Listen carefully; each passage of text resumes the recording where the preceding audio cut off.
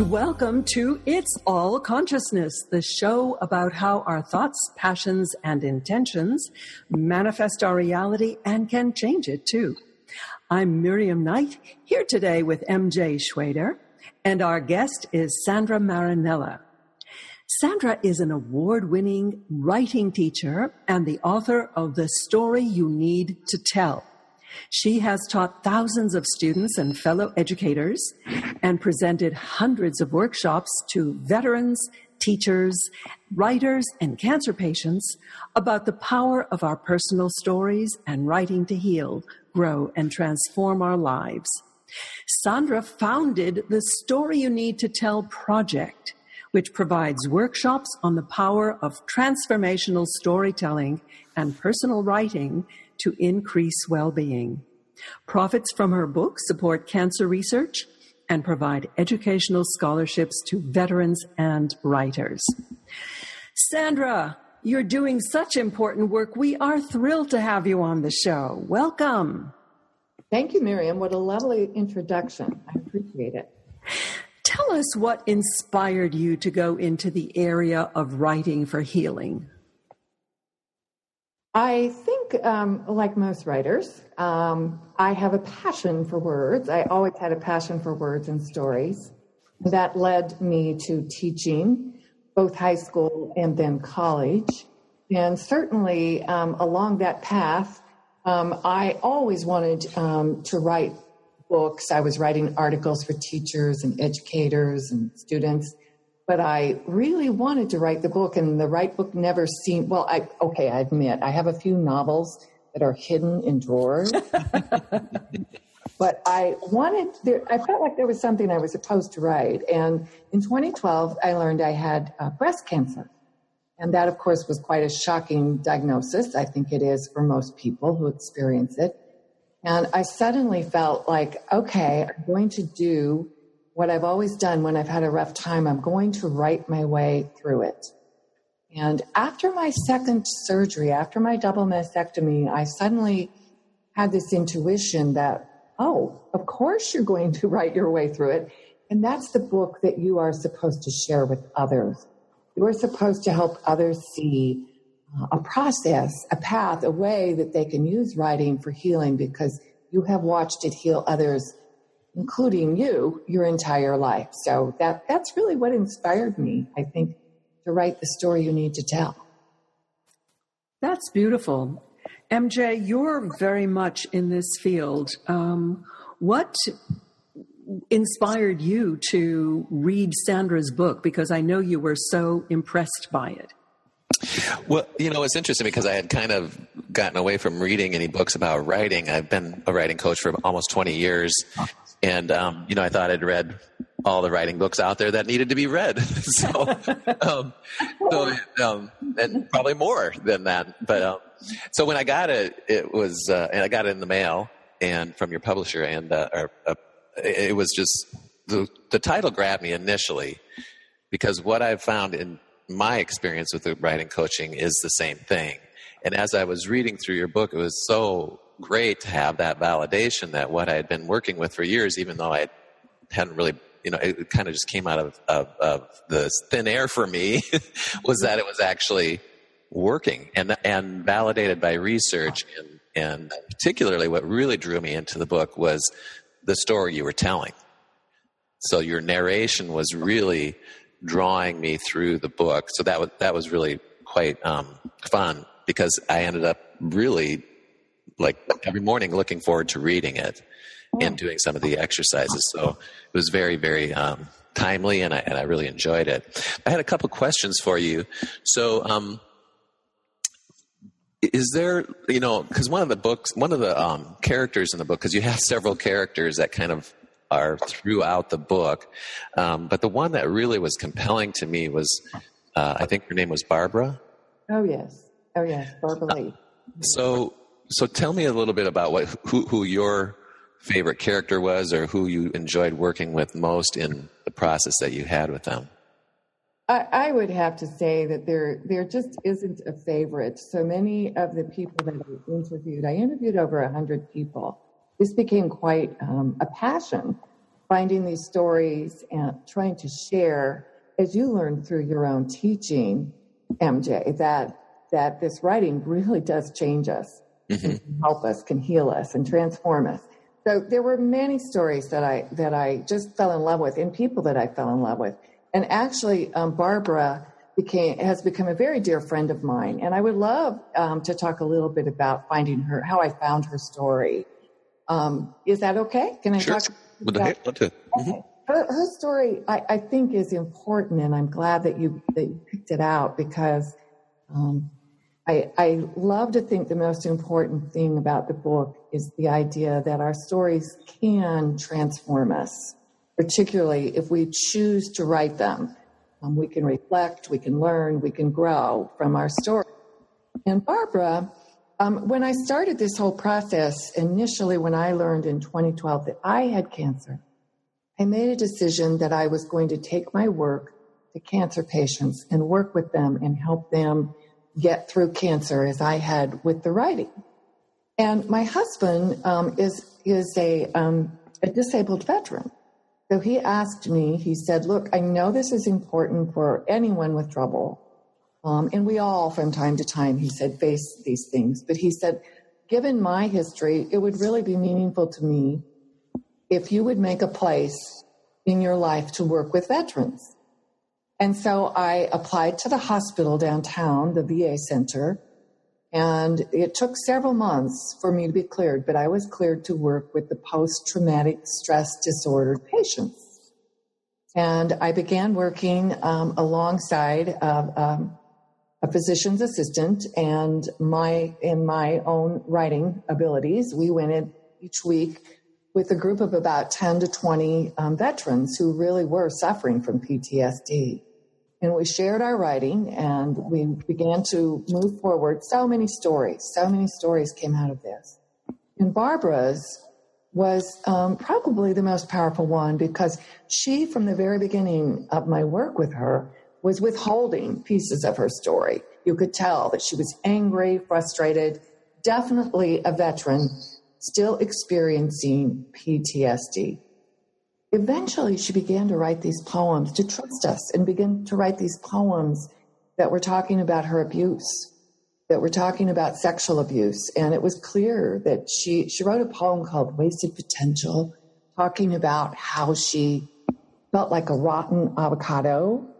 And another one talking about emotional autopsy. She describes a woman who's been raped, abused, discarded in an autopsy room and left for dead. And as she began to share these in the group, we began gently to say, Barbara, is this your story? And slowly but surely through the months, it became clear to us that Barbara had been raped. And for years, she had held this horrible, horrible story within inside. And it began to come out. It clearly began to come out. And when I was meeting with her, doing writing private sessions with her, she began to talk a lot about it. And she began to change. I always liked that our group leader said, we had to fire her from PTSD school because she transformed. Her writing changed her. She was able to release this very horrible story, and she began writing some very beautiful poetry. I have some of it in the book. The one I remember is The Measure of a Woman, talking about how she now could see her life differently and she could move forward. And I just thought, wow, this is a transformation story. So it became a very special story for me. Mm-hmm. And so what is it that why do you believe that writing has such a great impact on the healing process? What is it that you see about the written word that does that? Oh, absolutely. I think that one, of course, can tell stories. I mean, that's why we see counselors. And you can share stories with friends, and that also is a healing strategy for sure. But I think the value of the writing, as I've studied it and looked at the research in depth, is that oftentimes our stories are broken and they're stuck in our heads. They're stuck on the right side of our brain, and they're repeating. We just have to live this horrible story as Barbara was reliving her rape inside over and over. But by writing it out, by giving voice to her story in poems, Barbara was able to take it and remove that story, or not remove it, but move it from the right side where it was emotion-based over to the left side of her brain where she could begin to be logical with it and could begin to frame it in a new way and understand it and work with it. And I think once we do that, our minds are so amazing. Neuroscience is teaching us how powerful our minds are. I know you're well aware of this as a writing instructor. But as we move things over to the left side, then we have control over them, and they aren't running wild in us. We can move forward with our lives. So I think that's the difference that writing can make. True. And it's also interesting because I've said it for years, and I don't know if there's any research. I can't remember if you had it in your book about this, but how it's almost like there's a different chemical released when you write it versus talk it, orally. Oh, I do think it produces serotonin. Doesn't it? Yeah. Well, I can't recall. I'm trying to think if I can think of any pieces of research, but I know that there's so much data on the health benefits. James Pennebaker kick-started that research back in the 80s, and it has been so profound. It has expanded to so many universities and so many studies. There's just solid evidence that clearly we experience physical, psychological, social, and even spiritual benefits when we are doing this kind of writing. So I'm sure in one of those studies I could find the release of Exactly. I've always wanted that evidence because I've said it for many years, but it's, I've never really gone to look for that research. But one of the things too is, I've been writing my own memoir, and one of the things that I have seen in my own process, there's been much healing. But the biggest piece of it was really the rewriting. Getting it all out, direct writing, stream of consciousness is really important because you're really kind of dumping all of that from your brain. But where I really had the transformation was when I went back in and said, if I'm reading these stories and as a reader, objective reader, I really don't like that character that I had portrayed myself as being, because it was always from the victim viewpoint. So I went back in and rewrote everything to change that perspective to what was the gift I got out of the situation versus who did this to me. That was amazingly transformative because then I saw I was doing it in my life.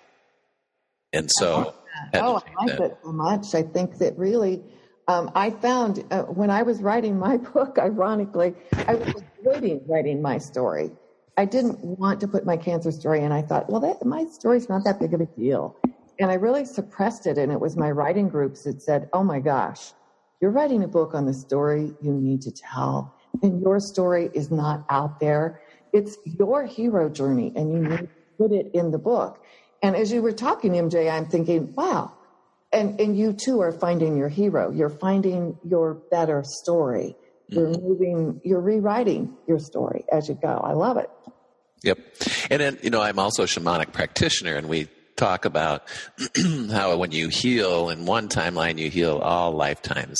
And the same with the writing. It's when you heal one part of your story, you can start to transform the other parts of your story based on that learning. So it's a continually growing process. So it's pretty fascinating. So one of the things that comes up a lot for me when I'm talking to people about writing in general and specifically about journal writing is, there are a lot of people that don't write at all. So what do you say to someone who doesn't like to write, but definitely would benefit from this type of process? Well, I usually start by telling them about Goldie Goldston, who went off to war with a little green journal that his wife stuck in his backpack. And he told her as he went out the door, I'm not a writer. Don't plan on anything happening with this. And then when he went to war, he found he was dealing with such traumatic experiences on a daily basis in firefights, including the death of his closest friend, Nick Hand. He needed that journal, and he pulled it out, and he didn't always write. He often drew pictures. He often made lists.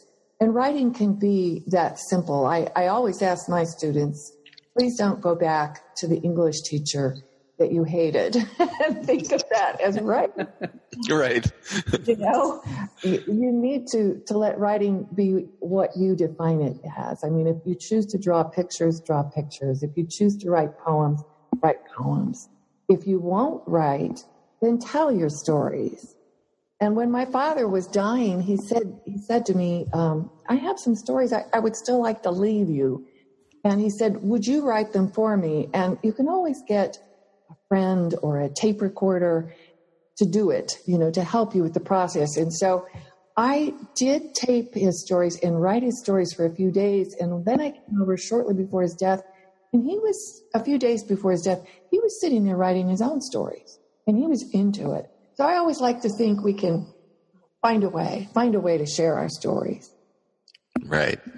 Yeah. And, you know, the interesting part about journaling, like there's times when I will be journaling every day, 3 times a day, you know, there's different times in my life. And then I'll go for months without, sometimes even years without journaling. It's one of those types of things that, you know, I think when we're in a worse situation, it is actually a tool to right. turn to in ways. But the other part of that is, what I have my clients do is go back and read through their journals from 30 years ago for the patterns that they see in their lives, which is another thing that, you know, there's a story that we tell ourselves over and over again that also needs to be changed. And that's been interesting in my writing coaching too, is a lot of times they don't even realize they're telling this story over and over again. Right, that they've become stuck on a certain story and repeating it. And that's interesting you would say that, because as I started this book, one of the things I did was the question that came to me was, okay, is this writing as powerful other people as it has been for me? And I went back and began by reading. I had 27 journals at the time. And like you, I'm not an everyday writer. And I would like to note that there's quite a bit of research that says that's probably really good. It's okay to just go to the journal when you need the journal, to express story when you need it. But I learned, just like you, as I went back through my journals, that there were certain patterns, and that was a piece of me. You said there was a part of your story as you're writing your memoir that you didn't like. And that was definitely what I saw in my own journals. I realized from time to time I would get stuck on things, and I would dwell on them. And it really helped me learn how to change that pattern in myself, how to stop from being so stuck on a bad story, how to rewrite it more consciously with a conscious awareness and make conscious changes in what I was allowing myself to think. Absolutely. And I think, you know, your discussion of the right brain, left brain thing is interesting because, you know, the stream of consciousness, direct writing, is from the right brain. Mm-hmm. So it's interesting to hear that, okay, that's where we get stuck. Yes. Oh, yes. You know, that's kind of almost counterintuitive, because that's also where the creation comes from. Right. So we're creating the stuckness as well as the, you know, right. having to or that's where the inspiration comes from. So, are there times when people shouldn't write? You know, we were talking about sometimes you need to take a break. What is it? When is it appropriate for people to step back from writing? I'm very careful because I work with a lot of trauma patients now. And I'm very careful because I don't want to trigger bad experiences or bring forth things that they're not really prepared to deal with when we're writing. Mm-hmm. But I think, you know, one of the things that's often misunderstood, there were a lot of therapy strategies that said, when you have a problem, write. And now I think the research is tending to say, oh no, when you first encounter a difficulty, a trauma, you probably need time to absorb it and to adjust and to experience what's there, the emotions that are there, before you try to you know, put into words what's happening to you. And I think many writers have really done a great job of demonstrating this. And I think in the book I talk about Elie Wiesel, and he didn't write about his concentration camp experiences for over 10, I think there were 10 years before he started writing about those experiences. And he said he simply could not do this. that it took time to heal before, emotionally heal, before he could actually begin to put the experiences into words. And then when he did, of course, the transformation is amazing. I mean, we see in his body of work so many books, but I guess the most famous is probably Night. It just so powerfully shares his interpretation of that experience. Mm-hmm. Well, that raises an interesting question, because on the one hand, you're using writing to heal, and on the other hand, you're saying that the trauma can't be fresh and raw. You need, so is there like this golden mean between these points? I think it's really, I think a writer knows. I think when you come to a page and you say, I'm ready to write now, you will, I always tell writers in my group, you will know if you start to write about something and it's going to make you flip out, you are not ready. There's what James Pennebaker calls the flip out rule. When you come to the page, if you can't handle it, then you need to leave it. And it won't be easy when you do finally write it. I think when you come to the page and you are going to encounter that broken story, it will be painful, and there may be tears. And I know MJ's had this experience frequently in writing groups. We have people crying, and experiencing emotional difficulty because of what they have experienced. But you just don't want to race somebody into it. I know that there's a need, and a lot of research says this now, there's a need for some silence and quiet time and adjustment. The brain has to wrap itself around a new identity. For example, if you've lost a loved one, your whole life is changing, and that identity is changing. And so give your emotions time to cope with that, and then gently, I always say, I simmer tea and gently move into the words. That's a good way to do it. Can you say that again? I didn't catch that phrase. Oh, yes. I said I always say that I like to simmer tea and then gently move into my words. I like to be sipping a little bit of tea and making sure I'm ready, and then moving forward with my pen to find my words. Very British. And the question that came up during that process, and one of the things that I've discovered in that kind of waiting for the right moment is, of course, that people have their own individual tools that they use. They have their own individual timing.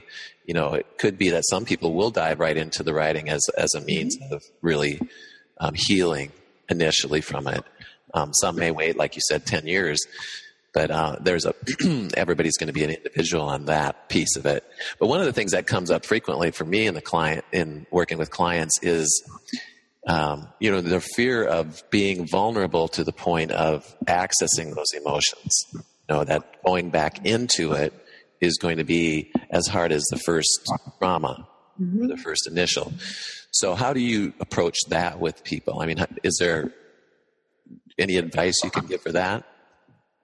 No, I think you just move gently forward. You have to accept that that if you don't go deep, you are not going to make change. That there will be pain. I mean, when you go back, there was a woman I was working with last week at Mayo Clinic, and she had not addressed. She said she thought she was ready. She said, I had not addressed the challenge of the fact that when I was 4 or 5 years old, I left my country. I can't remember if it was Lebanon or Syria. And she said, I was a refugee, and they took me away from my brother, and I was very close to my brother. And I was just traumatized by this as a child, and I've never really written about this. She started writing about it, and she started crying. And she stopped and said, am I not ready? And I said, only you can answer that. And she said, is it going to be painful? And I said, it's going to be painful. There's just no escaping the fact that it's going to be painful. But you have to be, I guess, the judge of whether you can move forward or not move forward. Counselors, of course, are helpful in that respect, too. Right. Definitely. And, I have to say, most of the time, people that come to me, they're well past that initial trauma or loss. When they get to the point of actually wanting to write a book and publish it, they are more on that healing process. I did do a book a couple of years ago where it was a collaborative book where 18 people were writing a chapter, and we had just amazing transformation and growth from that. And they were in their initial stages of healing, but most of the time they come to me from a perspective of, okay, now I'm ready to tell my story. Right, and I would agree. I think usually when they reach out to us to take our workshops or read our books, they are past that, absolutely. Mm-hmm. Now, that doesn't mean that they don't have tremendous healing still by writing their story, but they're more prepared emotionally to do that in most cases that I've seen. Now, what's also fascinating to me is you talk about the direct writing experience. That's what's most amazing to me sometimes is what they write and they don't even know they're writing. Right. You read it back to them and they say, well, that's beautiful. Who wrote that? And it was, their own writing. I love that when that happens. So it's kind of like, and that's what's fun about reading your book is you describe it in the narration, but it's really hard to actually describe the effect as it's happening right. in the true healing sense of things, right. The energetic sense of things. It's a process. There's tools, there's exercises, there's a technique, and really you just have to do it. You do have to do it. And I think many times people who say they're non-writers, once they try this, they realize they are writers. They're just not people who want to publish books or want to be graded for their writing. They just want to get their stories out and share their stories. I think memoir has become a huge genre in our culture because people realize how important it is to find their stories and share their stories. And it's so much easier to share your story now with the internet and self-published books. Right. So, Sandra, what is your website? My website is www.storyyouTell.com. And I understand that you have an initiative to provide scholarships. Tell us about that. I do. The money that I raise from the book is used to help. I do workshops at Mayo Clinic. I do workshops at Piper Cancer Center and down at the VA hospital. So I provide scholarships for people to take workshops or to buy books to help them with their writing or to take classes at the local universities. And presumably, if somebody wanted to invite you to do a workshop for them, they could connect with you through your website? Yes, absolutely. Yes. So that's storyyouTell.com. Yes. And the name of the book is The Story You Tell. No, the story you need to tell. No. Critical difference. Critical difference. Yes. Thank you for the clarification. So that brings us to the end of our show. We've been speaking with wonderful author Sandra Marinella, the author of The Story You Need to Tell. Her website is storyyouTell.com. Thank you very much, Sandra. It's been a pleasure. Both you and Jay, this was a delightful conversation. Thanks so much. Appreciate it. So we're MJ Schwader, and I'm Miriam Knight. Thanks for joining us. Goodbye.